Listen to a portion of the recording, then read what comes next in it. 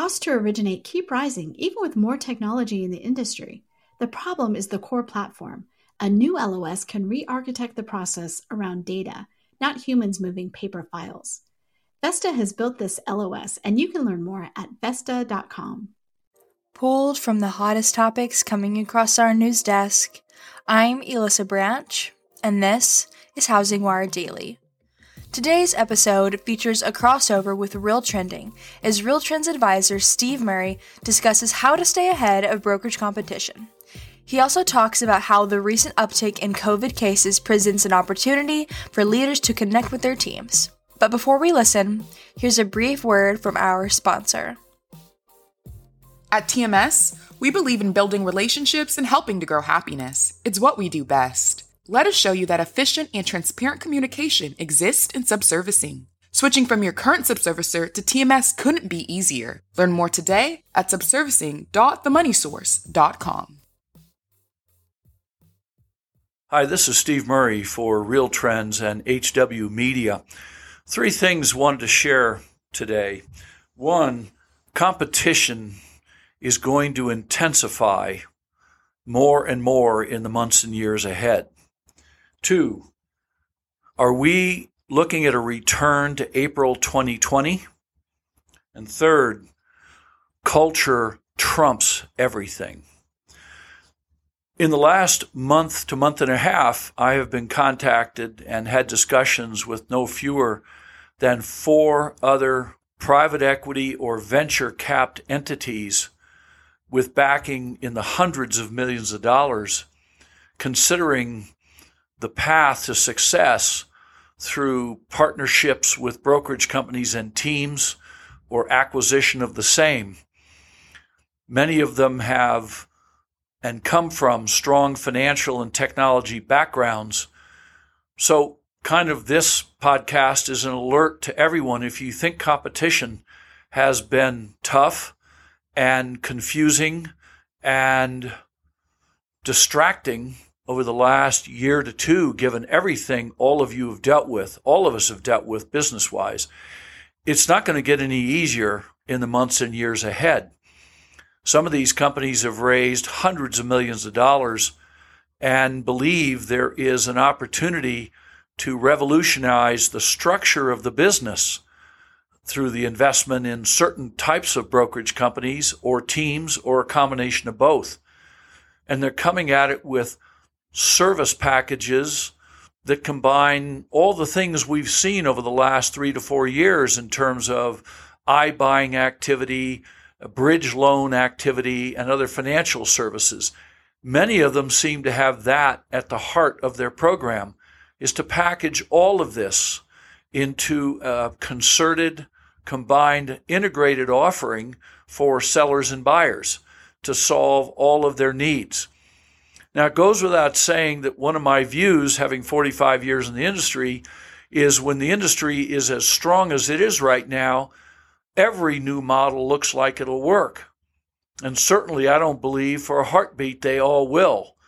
But this is kind of a heads up that if you think all of the new entries of the last few years, whether it's Compass or EXP or Open Door or OfferPad or Knock, etc., etc., etc., it's just getting started. Which leads me to my second topic, which is culture. Throughout my career in this industry and all the collection of all the data that I have been doing in Real Trends, and I shouldn't say it was our team, the Real Trends team, in our agent rankings and our broker rankings, and we collect a lot of data on performance of teams and agents and brokers that goes back years. And we have published before on this topic, but I think it bears repeating given everything I just said about what has happened and what's still going to happen with new forms of competition, that the highest and most valuable part of a leadership and leadership team is the relationships with your agents and your team and the establishment of a culture that is strong and enduring and is meaningful. What do you stand for? What do you believe about your behaviors? What kind of people would you have in your organization? What kind of leadership and communication will you give your people? What will you focus on? Is it market share or profitability? Is it productivity or is it largeness?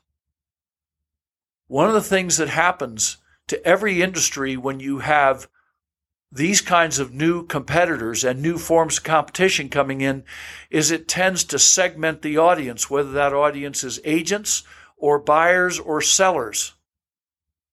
And I think for every brokerage out there, no matter what model you are or brand you are, the challenge of establishing and maintaining culture is going to intensify as well. Not to mention your profit margins and your gross margins and other important financial metrics.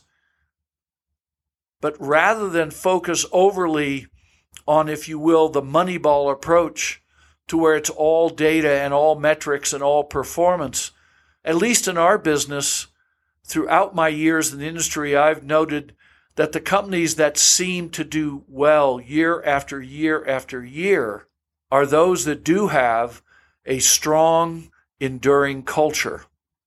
The behavior of your organization will primarily be because of the behavior of the leader and the leadership team.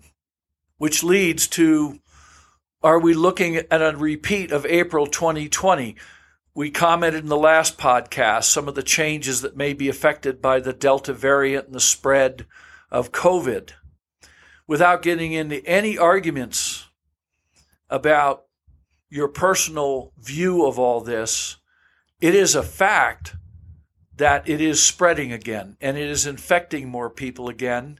And we're seeing mask mandates and virtual meetings arising once again. To me, while that's a tragedy and we wished it were otherwise, it creates that opportunity once again for all leaders to understand, based on the performance of your companies after April of 2020, in great part because of the market, indeed, but it was also because leaders and leadership teams, if you will, got in front of their people more frequently than they ever had in the past, with nonstop updates and communication and training via Zoom, Google Meets, or other platforms. The frequency and meaningfulness of interaction with your agents and your staff proved the point with the performance of top brokers last year. You may want to reconsider, if you haven't already, reinstituting that kind of frequent, consistent, constant communication once again. We don't know what the outcome of this new surge will be, but there's certain evidence already that we're turning back to less frequent in-person interaction and having to rely on platforms again to reach people. Look at it more as an opportunity for you and your people and less as a downside. This has been Steve Murray for Real Trends and HW Media.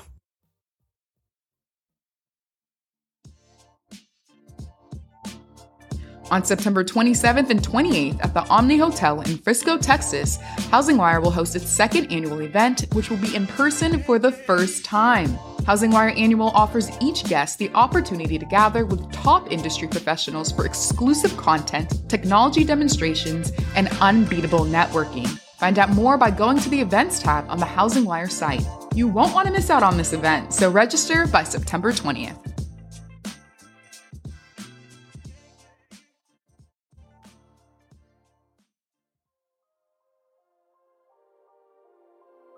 Thanks for listening to Housing Wire Daily. I hope you have a great afternoon. If you haven't already, make sure to hit that subscribe button so you don't miss out on all the hottest stories crossing our news desk daily. The podcast is now available wherever you like to listen. Make sure to tune in tomorrow.